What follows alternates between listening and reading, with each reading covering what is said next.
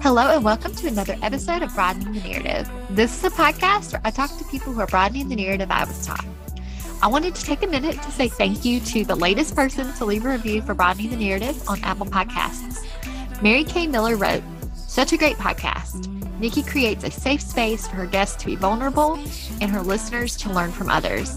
Highly recommend."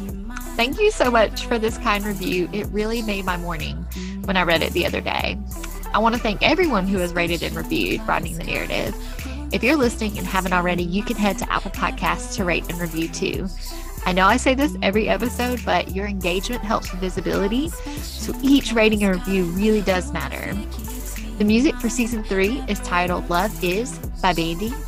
Here at the beginning, I also want to provide a trigger warning for references to police brutality, state-sanctioned violence, and abuse that come up in this conversation, and this episode has been marked as explicit.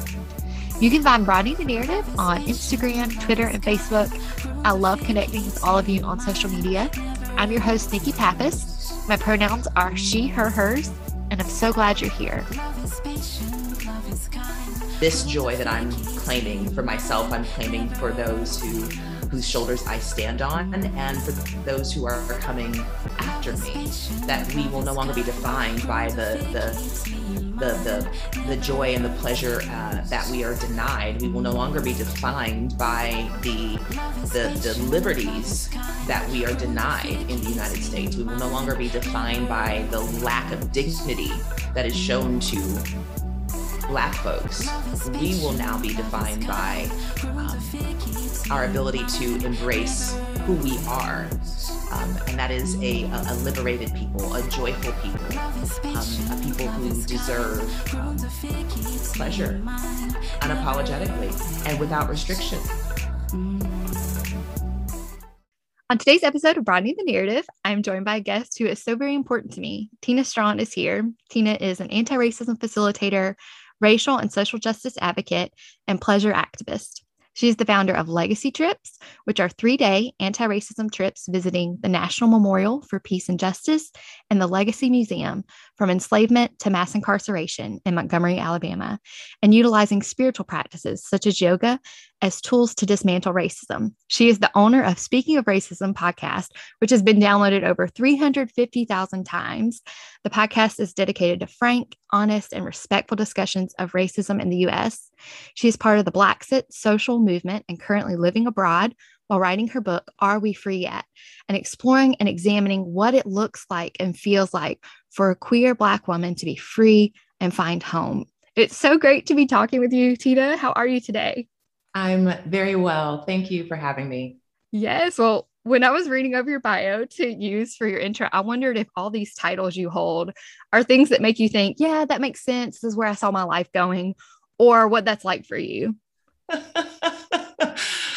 You know what? I'm not as comfortable with the titles. That the titles have been really strange because it went from fully participating in a capitalist, system, corporate America, which I'm a retired fitness professional. I held many titles such as general manager and regional support lead and aerobics coordinator. Like I held all these titles that made sense in the corporate world of capitalism, even in the health and wellness industry, to being like, nah, fuck that shit. I don't need to subscribe to those titles and roles. And what do they mean? And they have so much less value to me now than they did when I held them. So it's a matter of what feels true for me. And it's funny that you even ask it that way. Like, did I envision myself as a activist? Did I envision myself as this social and racial justice? No.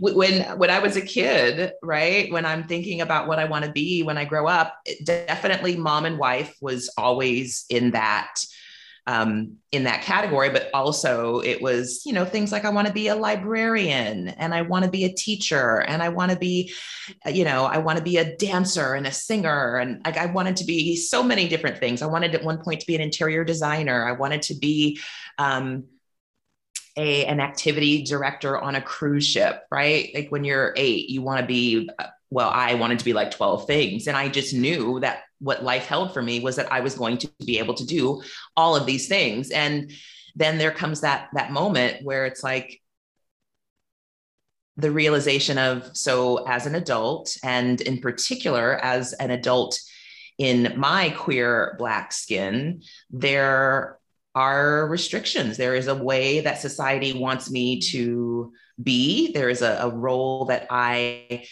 need to play if I want to attain certain things. So it was, learning about where I would fit into white supremacy if I wanted to participate in supremacy culture, and my understanding of a good life.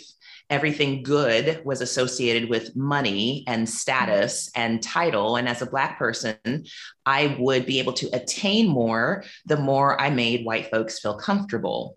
So it has been such a strange and bizarre and glorious transformation, going from a place where there was significant value in these titles and roles back in my, pre unpacking of internalized racism, decolonizing life, where those were things that were important, to now as I'm smashing down all of those societal things that actually work against my freedom and against my favor. I thought that was the lie that I bought into, that American dream lie of, if I do X, Y, and Z, do those things that American society and the patriarchy and white supremacy and capitalism dictate, then I can have this certain kind of life. And realizing that's not at all the case. So I found myself saying, well, I don't feel free. And so therefore, what can I start to do to feel free, get free, be free? And what then would happen was a lot of unpacking and disrupting and dismantling, first inside myself, and then being vocal about it with others, which is the ways that I accidentally fell into this place of calling myself an activist and an advocate, and then even moving in those spaces and with those roles and titles, and what does that even mean, into, do I want to identify with the thing that I'm against? And I'm even there now. I'm even in a place where, okay, so anti-racism is this thing that I talk about, teach about, facilitate about. But is that an identity that I associate with who I am as a person, as a being, as a human? And sure, if we're talking about, well, Tina, what do you do? Those are some things that I do, but that's not who I am. And so I've recently gotten the help of a marketing and development team, like a product and development team. And they came up with a new logo for me. And the logo included these 3 words under my name, which obviously I helped participate in coming up with some of these things, ways that I describe myself. So what I really am feeling connected to right now, Nikki, is saying things like, I am a Black joy advocate. I am an author. I am a liberation activist. Right. So these things that I feel truly embody the way that I live my life, those are the ways that I want people to describe me. Yeah. Oh my goodness. There's so much there already that I love. And that just thinking about little Tina and all the things you want to do and be. And I have a almost 7-year-old, and who had this crisis. I guess different kids maybe handle it different ways, but this kid had a full crisis because I guess in school talking about, what are you going to be? And just having a really rough day. And I just cradled this kid. I'm talking to this kid, and I'm like, what's going on? And looks at me and says, I don't know what I'm going to be when I grow up. And I was just like, okay, that's a lot of pressure. You're sick, enjoy your life. And I have a friend, Danielle Stocker, who talks about rather than what are you going to be when you grow up? It's what kind of person are you going to be? Are you going to be someone who's kind? So having that conversation with this little one, and just being okay, so are you okay now? And then saying, well, I don't know what I'm going to name my kids. And so I'm just what are we doing to children, first of all? So I love that you didn't feel like boxed in. You felt like you had like all these options, but also that as you've grown, and like I love the way that you approach work and talking about it starts with yourself first, but then also these things don't define me. This isn't like I'm not this anti-racism educator or whatever the title is across corporate America or in the spaces you're in now. And like, you know, today we're going to be talking about joy and liberation. And as you're like getting at that, I've just been really looking forward to this conversation with you. And I know that I've never told you this, but I know that I am where I am on this lifelong journey, like because of you, like, and I don't know if that puts a lot of pressure on you, but just like the way you approach the work that you do, and just being really grateful for who you are as a whole human, not just these things that, you know, the titles that you hold. And so, yeah, like I've learned so much from you and I'm just really grateful for you. Thank you. No, that means a lot when I think about Mother Maya Angelou's explanation of legacy. She says, legacy is every life that you touch. Mm-hmm. So when I hear things like that, that just connects me to what I want to be in the world and is touch lives. So I appreciate that. Very kind. Thank you. Yeah, thank you. Well, yeah, in addition to what you've kind of already shared about where you were in your life, where you saw yourself going, is there anything else about yourself, your background that you think would be helpful for our conversation? And I forgot to ask you about your pronouns as well for setting the foundation for our conversation.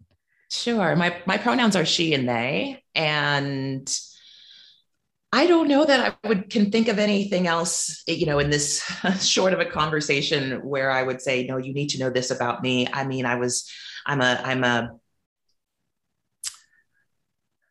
yeah, I mean, I could come up with like my whole little life story to go into, but no, I think what I think can be helpful to know is I am the daughter of a preacher from Chicago and a teacher born and raised in New Orleans, and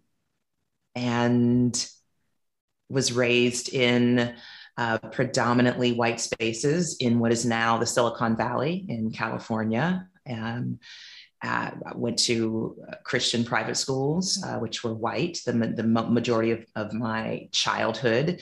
But then again, like I said, I'm a PK, I'm a preacher's kid. So I was raised equally in the Black church and as I was the white church. And I would grow up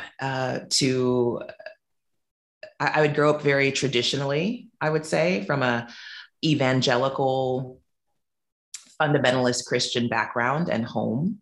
Mm-hmm. And again, like I mentioned, I would go into fitness as a career. I would get married and I have an ex-husband. We were married for 11 years. We have 3 kids.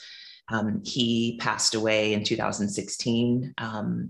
I always like to say that that's an important thing for me to note, just because the being an ex-wife is an experience, but so is being an ex-wife of an ex who's passed away and having children with that person, and that created a whole set of, this is why this is why I actually started to say, no, I don't have, there's something that they need to know. And then I can go into my life story. So I feel like now I'm just rambly. So I don't know, like, I mean. Yeah, no, I think that's all really good context, especially for like where we're going with the conversation, because you're touching on grief and things that are really important to who you are, and this like duality in a way of living in these different spaces. Your school versus the Black church and your upbringing are all really important to knowing who you are and what has shaped you. So yeah. Okay. So how did you get from fitness to becoming an advocate and activist, like even before where you are now, just that initial transition? Yeah, that initial transition began for me in July of 2016 when I accidentally saw the videos of Philando Castile and Alton Sterling being killed by police, and that breaking me. And I didn't understand just how much that experience would change me. But that was the beginning, because then we would get into November of 2016. We all remember what happened when Donald Trump became the president of the United States. And there was this what the fuck moment that I think so many of us had, globally. I was going to say maybe not globally, but no, I'll say globally, right? Which then, caused me, like so many others, millions of Americans in particular, decided that we will no longer be detached and disconnected from the political process. We want to care. We want to be involved so that we can do whatever in our power to prevent something like this from ever happening again. So then there was the Women's March of 2017. And that was the beginning of kind of my political awakening and entrance into a social justice understanding. So what was happening at that time is I was in my fitness career, arguably maybe at the top in many ways of my fitness career, but also going through deep racial awakening, as well as socially, as well as politically. And then I, became involved in not only some political things that were happening where I lived at the time with my wife and my kids in a suburb of Atlanta, starting to get mobilized and activated around, to be a good politically aware person and to be a good Democrat. Even we do things like we canvass and we phone bank and we, write postcards and all of these things, right? So it was at around that time, also starting to get involved with some grassroots organizations locally that were speaking out against racial injustice. So getting connected kind of for the first time with Black Lives Matter groups and groups that were focused on advocating for Black lives.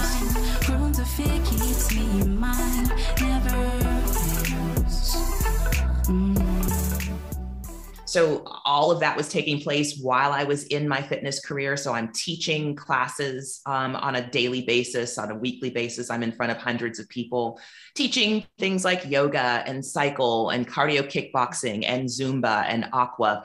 And what would eventually happen is I read a book by Bryan Stevenson called Just Mercy. And, that was, it was a profoundly impactful story, true story. He shares so many experiences of folks lost in the system, Black folks, well, not lost in the system, folks that are experiencing the system and some surviving the system and sadly too many not surviving the system. So learning about what the criminal justice system looks like for Black folks, what it does to innocent people, what the understanding is and what the impact of having a Supreme Court that is aware that there is a level of, I'm trying to think of the exact wording of this language, the inevitability of error in the ways that the death penalty is administered. So they're aware that there is going to be a percentage of folks that are going to be put to death by this nation, and they know that this person was innocent, or just the level of injustice that I began to understand as a result of reading Just Mercy, as a result of learning about Bryan Stevenson's work and the Equal Justice Initiative, and that also being at a time where now it's 2018, we're in midterm elections, living in the state of Georgia. We have an opportunity to elect the very first Black female governor in the history of the country, Stacey Abrams. Mm-hmm. So I had the privilege of being able to meet her, hear her on many occasions, and volunteer for her campaign and the campaign of another local Black woman that was living in my neighborhood at the time.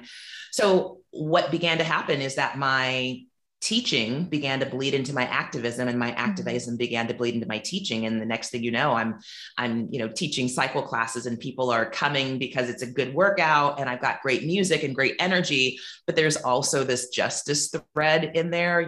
I'm definitely doing, I'm bringing a different, a little bit more into, to cycle and into my yoga studio also when I'm teaching yoga classes.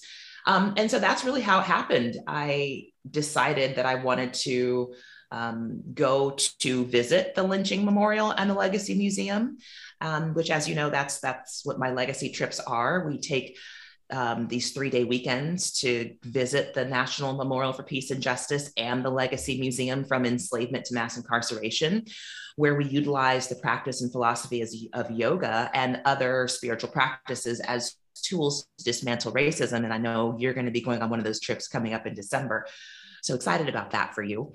But I knew upon visiting and wanting to be very intentional about using my voice to speak truth, as a yoga teacher, I decided that I wanted to take folks to the Lynching Memorial and the Legacy Museum for the purpose of, again, letting this life-changing ancient Indian practice be sort of a framework and hold the framework for the anti-racism work that I was doing on myself and was inviting others to do along with me. And so out of all of the locations where yoga teachers host retreats, which are typically very glamorous and they're on a beach somewhere in Bali, and you're being fed these 5-course meals and you're having these beautiful experiences. I'm like, let's go do yoga at the Lynching Memorial, just because I feel like it is such an important place, I believe, for all Americans to go and experience, but anyone who wants to have an understanding, a fuller perspective and understanding of American history and the role that American terrorism has always played domestically as it relates to Black folks, and as it relates to the indigenous people that were here before, this nation became what it is. So it was simply an evolution of who I was becoming that caused that bridge for me from being a fitness professional and teaching these yoga and cycle classes to being on this journey of activism and advocacy. Yeah, so a lot there with the election of Donald Trump.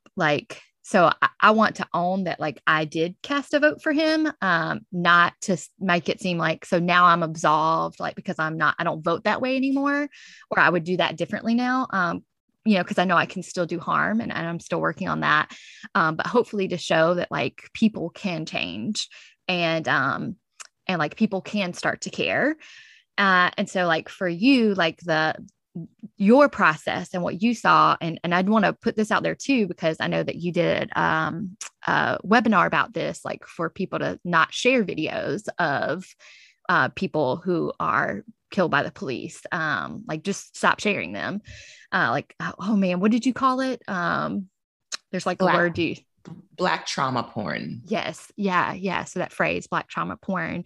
And so so I wanted to say that as you start kind of your awakening, and for me in 2017 was when things really started to change for me, becoming involved with Be the Bridge organization, which is a Christian organization. And now I'm not part of the evangelical church anymore, but that's a whole other story. But yeah, so for you and your backdrop and where you were coming from, and just hearing all these little moving pieces for you, and man, it's just really cool, the campaigns you got to be a part of and the things you got to do locally and in Georgia. But yeah, so then that was kind of all your intro to who you were becoming and who you're still becoming. So I'm just curious, how did you get now to where you are as, the word you used, a Black joy advocate and liberation activist? It was 2020. It was the year of 2020. It was the year of grieving so much. It was living through a year that was so heavy and so full of Black death, viral Black death. And that term I just used, Black trauma porn, that is, that's not a term that I've coined. That's a term that is used in justice spaces to describe the videos of Black folks losing their lives in a variety of ways, primarily at the hands of the state, but also what we saw with Ahmaud Arbery and just random white dudes in Georgia gunning down a Black man, and then for those videos to circulate so widely, globally, and for us to consume them as entertainment, or even as, for whatever reason, we're consuming it. And what is happening, because as a result of such consumption at such high numbers and such, and it's so, we become desensitized. And this is the contributing factor to what anti-Blackness is about, is the denial of Black humanity. And when we are seeing these images over and over, and the lack of dignity, and in addition to just the sheer horror of capturing these murders and then circulating them as though they are, as though they should not affect us, as though to watch human lives come to an end in such gruesome ways, like we should, like that's a normal thing. And that is a place where I believe that as we step into these terms, like we call ourselves as activists and advocates, that what we are really saying is we are acknowledging Black folks' humanity. We're acknowledging humanity, the humanity of everyone.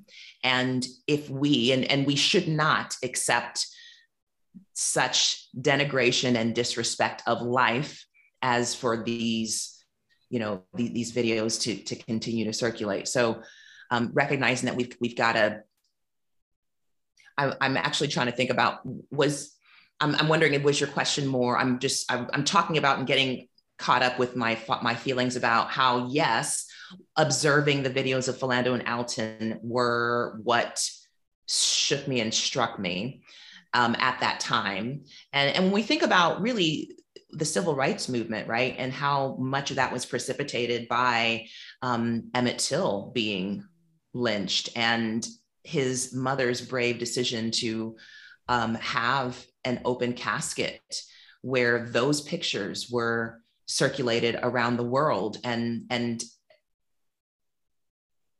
recognizing that there is a reckoning that we do in our souls when we make these observations, and we can allow them to, be we can have an emotional reaction. But my assertion is not that we shouldn't be talking about these things. We need to understand that they are happening.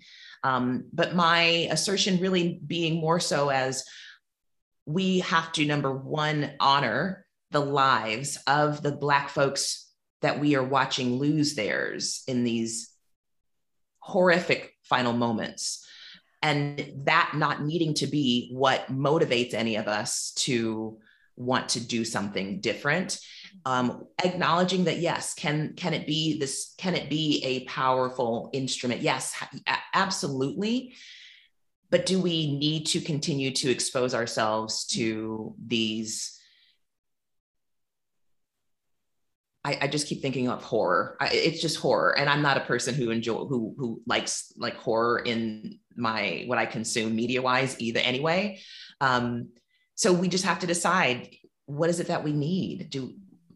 Do I need to see 9 minutes of Derek Chauvin's knee on George Floyd's neck to feel like this is wrong, and to say, I want to be a part of dismantling whatever allows for this to continue to happen in our country? So it's coming back to me just as far as what brought the joy piece because I'm getting lost in the grief, right? That was your question. How did I get from this place of to where my focus is now the joy and the liberation? It was because of 2020 just brought me to my knees, as it did so many others around the globe.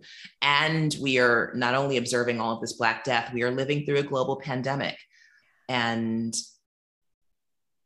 the grief that living in this time, what that means as well.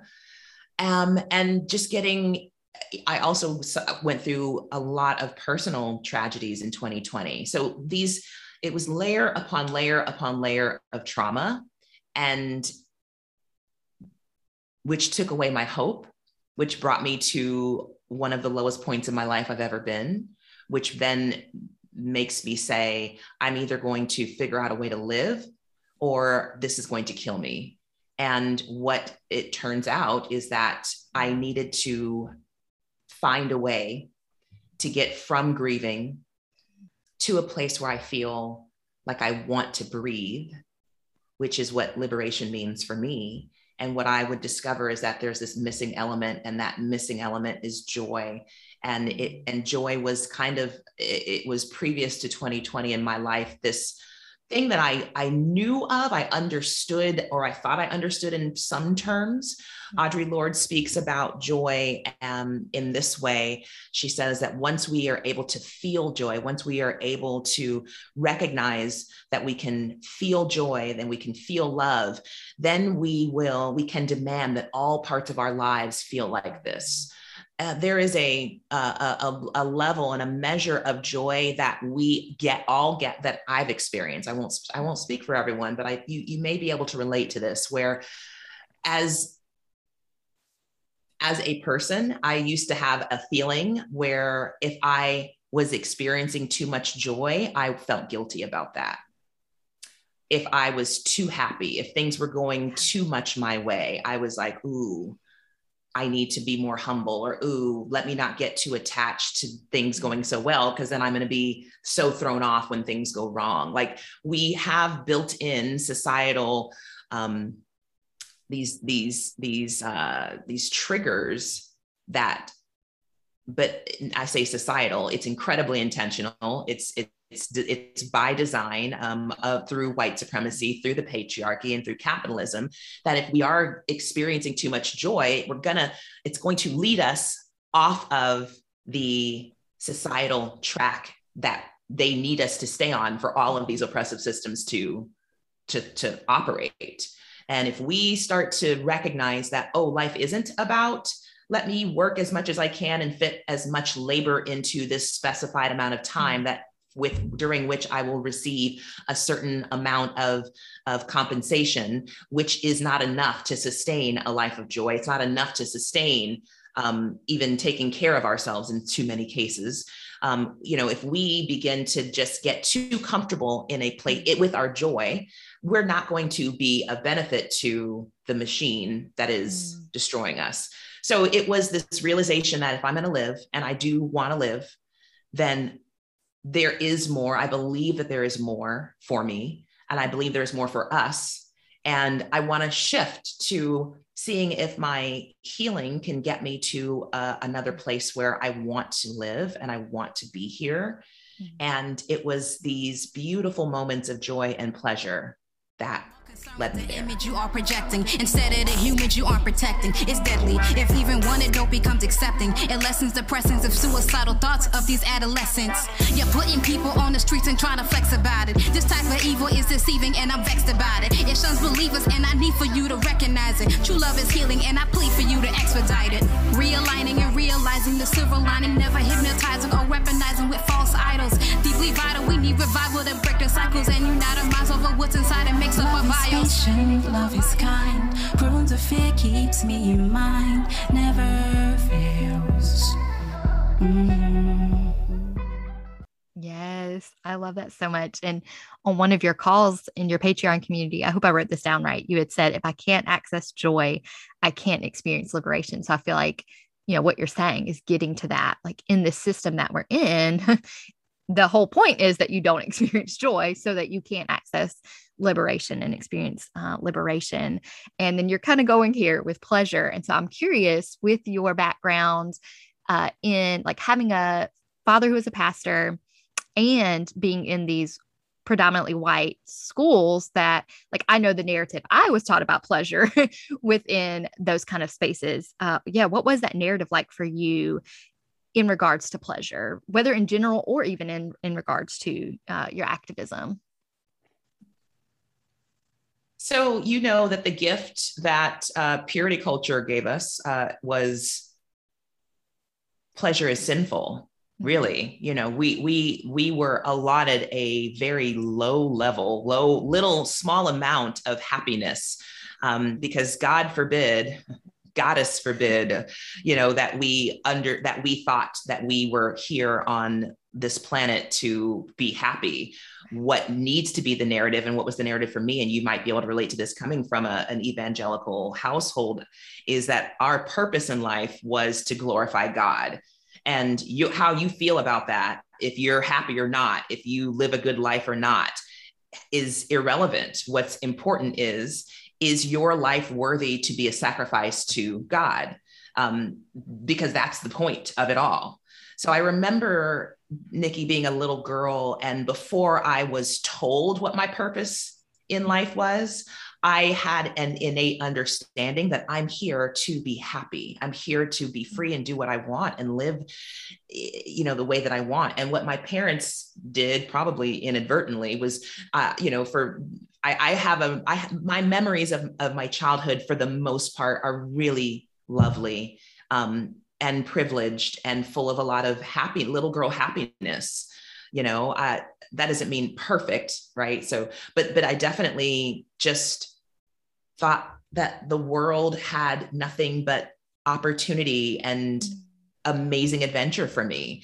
But as I would get older and learn more about what the Bible teaches, and the ways that the patriarchy upholds what the Bible teaches, and the way that white supremacy also upholds the Bible, and all of these things, I would learn, my role is to be as small as possible to fit into these gender distinctions that make me fit into society in a way that is going to continue to perpetuate us not being free. It's just going to continue to, you know, my being here, my purpose is to be a wife and to be that helpmeet to my husband, and to procreate and bring children into the world and make them into little people who will also go forth and preach the gospel.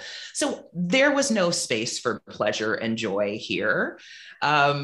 That's what I was taught, you know? So it was really a joke to say the gift that purity culture gave was like, I can't, like, that's a question I'm asking myself right now. What gifts did purity culture give us? It gave us a bunch of lies, which is also what I got from the church.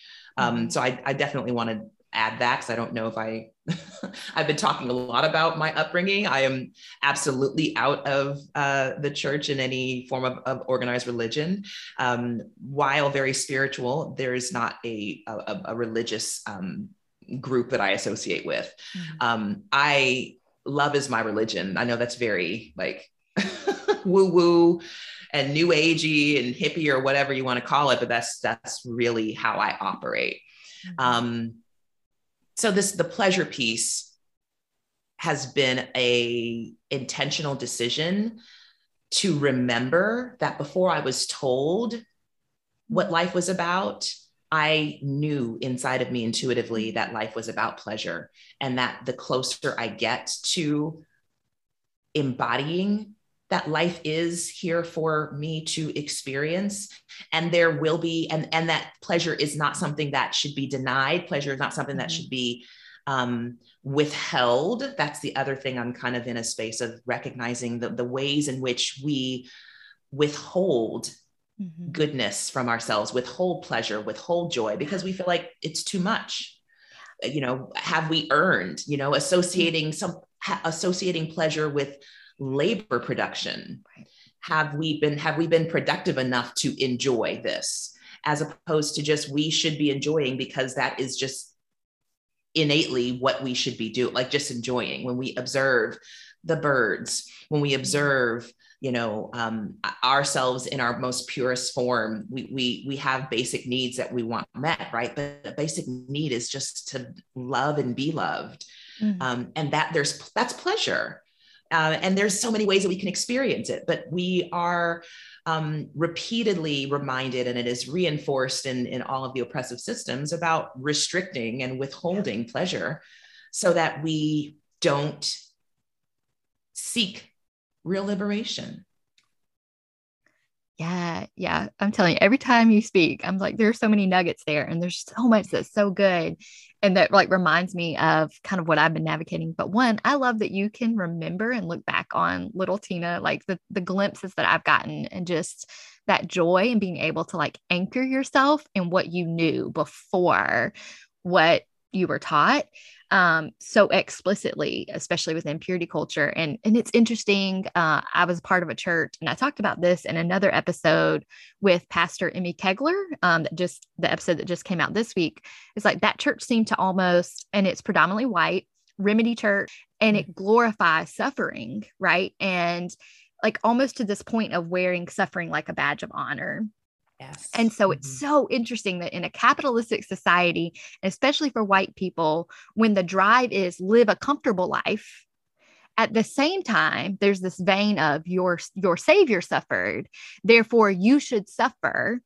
And then it detaches you from caring about the suffering of others is the kind of thread that I'm now seeing. Is like, there's a reason that we want to tap into suffering and act like suffering in this life doesn't matter because, hey, one day, right? But then it's like, okay, however, I'm still living a pretty comfortable life. Like, should I feel bad about that then? So there are all these layers within that. And so, yeah, for you to get to where you are, kind of like, in so many ways, I feel like it's kind of this full circle. Like you're just tapping back into childhood and to the things you knew in your life right now. And, I wonder if part of this has led to the life you live now, a very nomadic life.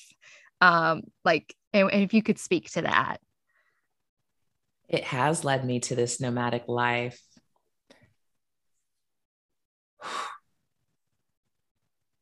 So I have been a full-time nomad since February 1st of 2020. So into my year and a half where I've lived full-time in Airbnbs and hotels, and that was my decision. That was the decision and intention that my wife at the time, now my ex-wife, and I made at the start of 2020.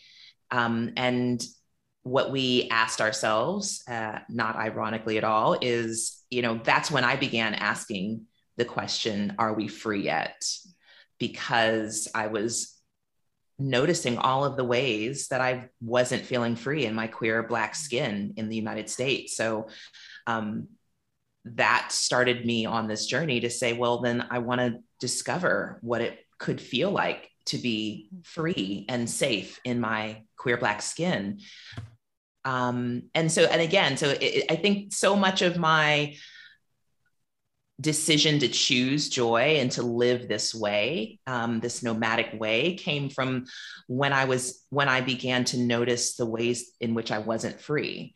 When I noticed that, okay, I know that my life has value, but if I live in a country where Breonna Taylor is killed in her sleep, in her home, by a SWAT team, by the agents of the state, and there be no accountability, nothing. I have to really examine what then does it mean to be free? How would Breonna Taylor answer this question? And so that led me to not feeling free in the States, which said, well, then let's figure out what it could look like, or I would like to experience what living in my queer Black skin outside of the US could look like. I'm going to venture to guess it's going to feel different. And I've been absolutely correct. And so many, obviously I'm not the first Black person to say I'm out of here. That's another beautiful part of being in this movement that we call Blaxit, which is the term that we give to the resurgence of Black Americans leaving either in part or mostly due to the racial violence and terror that we are experiencing in our home country of the United States of America. And it is thousands upon thousands upon thousands of us that are connecting online in a variety of different groups and forums and connecting with one another all over the globe in countries outside of the US. And to realize that the commonality that we have is that we have found a new way of being. We simply want to be. It's as though living Black in the United States somehow to the US means that we want to be activists. Like, in order for me to survive or to live in the US meant that I would have to be an activist, because I would always be trying to advocate for rights. I would always be trying to advocate for myself in a place that doesn't value my humanity, doesn't value my presence as a citizen of this country. So perhaps I can live outside of the US where I don't have to be an activist. I can just be who I am. What does that look like? What would I be doing? This kind of comes back to your question. No, little Tina did not wake up one morning and say she wants to be an activist. I had all these other things. And then there were barriers that I experienced that kept me from those other things. And that was like, well, that doesn't feel free. So now it's this adult Tina saying, I want to go where I can do whatever I want. And so I find myself right now speaking with you from Montego Bay, Jamaica, where I am living the life that I decided I wanted to live, which is I want to be high on a beach all day and writing. Like that's, there are other things that are involved in my life as well. Of course, I've got legacy trips, I've got a podcast, and I'm involved in other projects and things as well. And my activism and my advocacy will always be a part of who I am, because I am American. And as much as I am conflicted about that truth, that is who I am. And so that does mean that I will always be connected to and attached to the United States. Personally, as well as the fact that I have 3 adult children, as well as the fact that my friends and family and loved ones, like that's where I'm from. That's where my roots are, but my roots go deeper than that. And so now I have the pleasure and the honor and the privilege and the benefit of being able to follow my roots deeper than just the US, following my roots to the place where I know my ancestors deserve joy and deserve and want pleasure for me. That's not something that they had access to when they were building a nation on the blood of Indigenous people and on our backs. That's not what my ancestors were able to do. So this joy that I'm claiming for myself, I'm claiming for those whose shoulders I stand on, and for those who are coming after me, that we will no longer be defined by the joy and the pleasure that we are denied. We will no longer be defined by the liberties that we are denied in the United States. We will no longer be defined by the lack of dignity that is shown to Black folks. We will now be defined by our ability to embrace who we are. And that is a liberated people, a joyful people, a people who deserve pleasure unapologetically and without restrictions.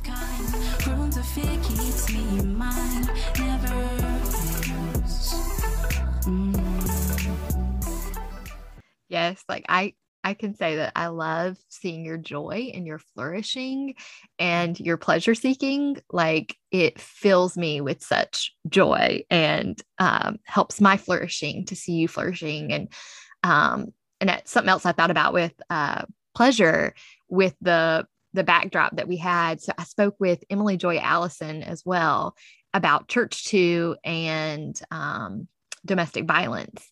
And one thing we were talking about was pleasure. And, she said, like, pleasure is a credible moral guide. It's not the only moral guide, but it is a credible moral guide. And and she got into talking about, like, when you live in a traumatized body, like with survivors of the Church Too abuse and things, you have to heal that so that you can better decode what your body's telling you, but that if it feels good, that doesn't mean it's wrong. And so all these things that we're trying to untangle. And for you with the Blaxit movement, and like I thought about like James Baldwin having to leave to write. And so here you are leaving and you're writing this book, and are we free yet? And so I was wondering, in our last little bit of time together, I had a few questions. And one is, could you share about your upcoming book, the title and the content, and where people could pre-order it? Definitely. So the title is Are We Free Yet? And this book is both a personal reflection and a collective examination of our relationship to systems of oppression, such as white supremacy, the patriarchy, and capitalism, and the ways that we center our joy, our peace, and our pleasure as tools to get free not only from those systems, but including those systems, oppressive systems. And so it really is about, honestly, Nikki, it's the story of grief of all of us in 2020, because it does tell the story linearly in 2020 of this is how, and if you just kind of go along with me in this narrative of us remembering where we were January 1st of 2020, and all hope-filled that we were, and all of the amazing things that we were looking for 2020 to give us. And, we were so excited about, by the time March got here, nothing was ever going to look the way that we thought it would. Nothing was ever going to be the same as we began to live in a world of COVID. And then in addition to that simply being a new crisis, a new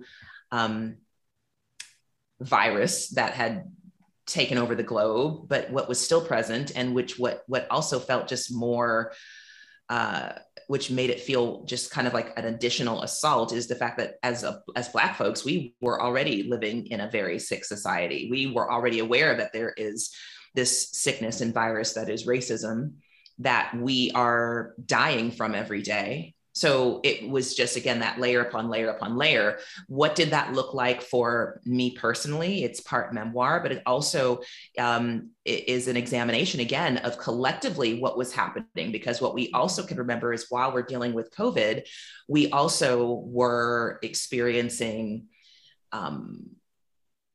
reactions and responses to Ahmaud Arbery being killed in Georgia. We are also reacting and responding to Breonna Taylor, and then to George Floyd. And finally, by the time that George Floyd's was murdered and that video went viral, what we then experience is this national, really global, but specifically the national uprisings that were taking place in the street as folks were fighting back and fighting against the horror that is continuing to, and the terror and the violence that this country is responsible for.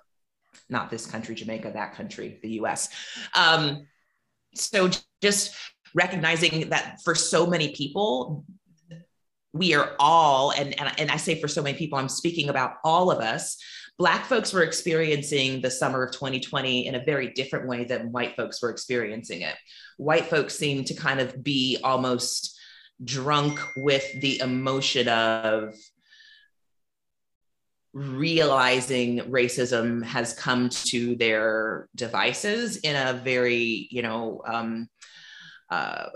a very obvious way where it could not be denied anymore. And then we began to see the co-opting of Black Lives Matter. We began to see the really the bastardization of the Black Lives Matter slogan in the ways that everyone was, it was starting to have corporate sponsorship. So I'm obviously not speaking about the movement for Black lives and the work that is done by so many folks to fight for the rights and the lives of Black people. But I'm speaking about just it because, Black Lives Matter became this thing that for white folks represented more to them than what it meant to us. Because us as Black folks, we were, we can say this. It was annoying. That's not even the right word to describe the ways that white folks were reaching out to us, like the random white people that were reaching out, wanting to just asking the questions and having those initial first feelings of what can we do? Oh my God, our nation has all of a sudden been infected with this thing called racism that we actually that we got rid of back when Obama was elected president. Like for white folks, some realities were taking place that for us, we already, of course, were not only aware of, but we were also aware of the fact that this white attention on us is going to be short-lived. There's not depth here, because that depth would require a lot of self-reflection and examination and dismantling of current structures and things that exist that allow us to be in a nation where we are both fighting this global pandemic while also fighting this ongoing systemic racism problem that has existed since white people's feet landed on this part of the world. So this is the book. The book it talks about the ways in which I navigated from a place of deep grieving as a result of things that were happening personally as well as nationally, to understanding how important and necessary it is for us to heal, how important and necessary it is for us to, again, access that joy so that we can get to a place where we want to be free. And what does that look like? And in so many ways, it is understanding that the very things that we've been told we should be wary of, or it doesn't involve what we think it involves, right? The ways that I have tapped into my peace and my pleasure have been, I'll say unconventional, but and non-traditional. So I get to tell this story, obviously, through a non-heteronormative way, through the lens and the eyes of myself as a queer Black woman. And that there's a lot of talking about sex in it. There's a lot of how cannabis plays a role for me in my healing, in my grieving, and in my spiritual practices. It talks a lot about the role of music and music making and love making and eating and being on this beloved island that I'm on, where that has just received me and given me so much soul nourishment. My heart is just filled being here. And I'm just grateful that this land and this water and this air, this ganja-filled air, has received me at a time when I needed it. And so Row House Publishing decided that they want to publish this story that I have. So this book is supposed to be out late next year. I think right now we're saying November. And I don't think that it's available for pre-sale yet, but I would definitely encourage folks to follow myself and Row House Publishing for when it will be available for pre-sale. Awesome. I can't wait to read it. And thank you for writing your story. And I know that's a lot of vulnerability. And so whenever I do read it, like just being able to hold that with care and listen to your story. And yeah, I'm really excited. And you said November, right? Yes. Is when the current date is. Okay. Awesome. Through Row House Publishing. Well, yeah, I wanted to ask this question, and I don't know if your answer differs depending on who's asking it. And yeah, but like, what would you say to people who struggle with how to have joy as a part of their advocacy and activism? I think my first question, what comes up for me immediately is, well, what's the easy part of activism? Like what is coming naturally? Does it come naturally for you to tap into feelings of shame, guilt? Are you easily able to connect to some of to the sadness, to the things that break our hearts? Recognize that is a call to want to find joy for yourself and for those that you're advocating for. I don't want to suggest that this is an easy path, but what I will say is that having spiritual practices, having things and tools that connect you with your true humanity gets you closer to feeling this joy. Like joy it should not be this foreign concept. We shouldn't be so easily, and it's interesting, I was reading something about social media and how people are more likely to react and respond and comment and share those negative things and those things that are really sad and induce the bad feelings. It's as though we have again that the desensitizing that happens because we become almost addicted to the sadness and the despair and the hopelessness. And so what I would encourage folks to do is that understand that the more that you stay seeking or just looking for all of what is breaking our hearts, it's going to eventually break you as well. You have to be able to tap into your joy. And again, the way that you do that is by tapping into who you really are. And that's what having spiritual practices helps us to do, is to tap into and to connect with those pieces of peace and pleasure, because then we can use that as a guide for ourselves. We follow that. We are able to experience it. And even when we're not able to experience it, hopefully we are looking for it, we're seeking it. And I love even what you were saying about how you appreciate following my journey of joy, because it does help you give yourself permission to have a little bit more joy. And that's the purpose of this. Yes, this question can be different for different folks, but I think at the end of the day, it's got to be, we need to be able to access joy for ourselves, especially because we're advocating for joy for others. This is simply a celebration of and an acknowledgement of it being a part of our liberation and our humanity. So it can't be this foreign thing for us. It's got to be foundational. Yeah. I think for any white listeners who are on this journey, there's kind of this guilt. It's like, I can't experience joy. I can't tap into joy. But I love how you're showing that yes, you can, and you're still having these hard conversations, and you're still dismantling systems of oppression inside of you. It's not an either or, it's a both and. And so for you living in that and showing people how to do that.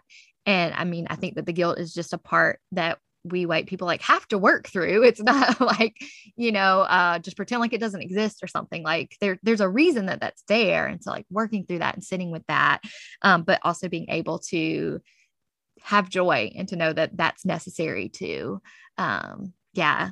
Well, where can people stay up to date on your work with the book and anything else that you're doing? The best place right now is my website that will very likely be launched by the time this episode comes out, I'm hoping, because it's supposed to have been launched. Anyway, it's tina-strawn.com. Okay, awesome. I will put that in the show notes. That's so great. And last question here. So a word that came up for me as you were talking about the year of 2020 and even what we're in now, I've heard people talk about this word languishing. There's kind of this, we're not depressed as a country necessarily. Obviously there is depression, but it's you're not in this, oh, I'm all the way at the bottom, and you're not always living at the top. It just feels like this languishing and this dragging on of life. So when I read that the other day, I thought about how you're showing a way to, you're not always living at the top, and you're raw and real, and you show the full gambit of emotions, yet still you show how you tap into joy, even while acknowledging grief, et cetera, et cetera. So the languishing even. So what is your hope for your own Black joy advocacy and liberation activism, kind of with this backdrop of where we are now, globally, and then the listeners, most from the United States, like listening in? That people will make the connection between Blackness and joy, that Blackness will not be associated with death and trauma and injustice, that it'll be associated with rest and peace and pleasure and joy. As a queer Black woman, I don't identify, or that is the challenge, the opportunity, as I'm asking myself, am I free yet? Am I free to not simply identify with the ways in which I'm oppressed? Am I able to identify with the ways in which I'm free? So that's what I hope for, that everybody will, that I will be able to live this joy, and that this is what becomes how I see myself, I relate to myself, and how others see themselves, how others relate to them. So yeah, that's what I would say. Yeah. Well, I join you in that hope, and I really appreciate your time today and just getting to see your face here and connect with you. Thank you. Thank you. Thank you for your time today. Thank you, Nikki. I've enjoyed it. I appreciate it. I just want to say thank you again to Tina Strawn for coming on to the podcast. As I mentioned in the episode, I'm so grateful for Tina, who really has been such an influential part of my life the past few years. Make sure to check out Tina's website that I'll put in the show notes to stay up to date on the work Tina is doing in the book, Are We Free Yet? As a reminder, the music for this season is titled Love Is by Bandy, and the full song will close out the episode. You can stream, purchase, and download Bandy's music at bandy17.bandcamp.com. If you like what you heard today, please rate and review on Apple Podcasts and share it with a friend. I really think that little by little, person by person, we can broaden the narrative. I also want to thank Jordan Lukens for his help with editing and Danielle Bowen for creating the episode graphic. You can access the Broadening the Narrative blog and transcripts for episodes as they become available by visiting broadeningthenarrative.blogspot.com.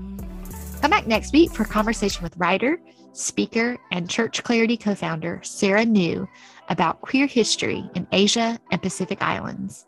Grace and peace, friends. This is an ode to my religion. It used to be a crown on my pendant. Now I'm 10 toes down, reminiscing. You were supposed to be the difference, but then when you got close to me, you flipped it and told me I'm the one who was conflicted. Keep it down, keep it hidden. Your colorful crown strictly forbidden. I'm telling you how, because it's written. Pray that gay away. I used to listen, and these words were like a prison. All it did was hurt and strip me of my feelings, so I strayed away. You're more concerned with the image you are projecting instead of the humans you aren't protecting. It's deadly if even one adult becomes accepting. It lessens the presence of suicidal thoughts of these adolescents. You're putting people on the streets and trying to flex about it. This type of evil is deceiving, and I'm vexed about it. It shuns believers, and I need for you to recognize it. True love is healing, and I plead for you to expedite it. Realigning and realizing the silver lining, never hypnotizing or weaponizing with false idols. Deeply vital, we need revival to break the cycles and unite our minds over what's inside and makes up our bios. Love is kind, prone to fear keeps me in mind, never fails. My identity is fearlessly written into me, and I am sinning him shamefully. I pretend to be pleased with an antonym of me, cease with the anti-inner me.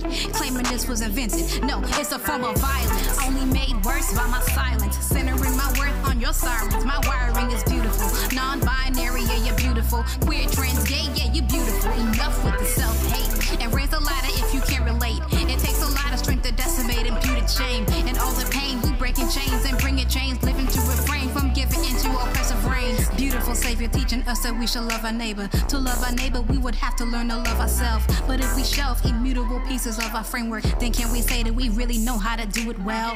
Realigning and realizing the silver lining, never hypnotizing or weaponizing with false idols. Deeply vital, we need revival to break the cycles patient, love is kind. Prone to fear keeps me in mind. Never fails. Give me hope, give me sunshine. From the east to the west side. Give me peace, give me rest. I wanna go down to the wayside. You are found as a place 10 toes down. You are give me hope, give me sunshine. From the east to the west side. Give me peace, give me rest. I wanna go down to the wayside. You are found as a place 10 toes down. You are not erased. Love is patient, love is kind. Prone to fear keeps me in mind. Never fails. Love is patient, love is kind.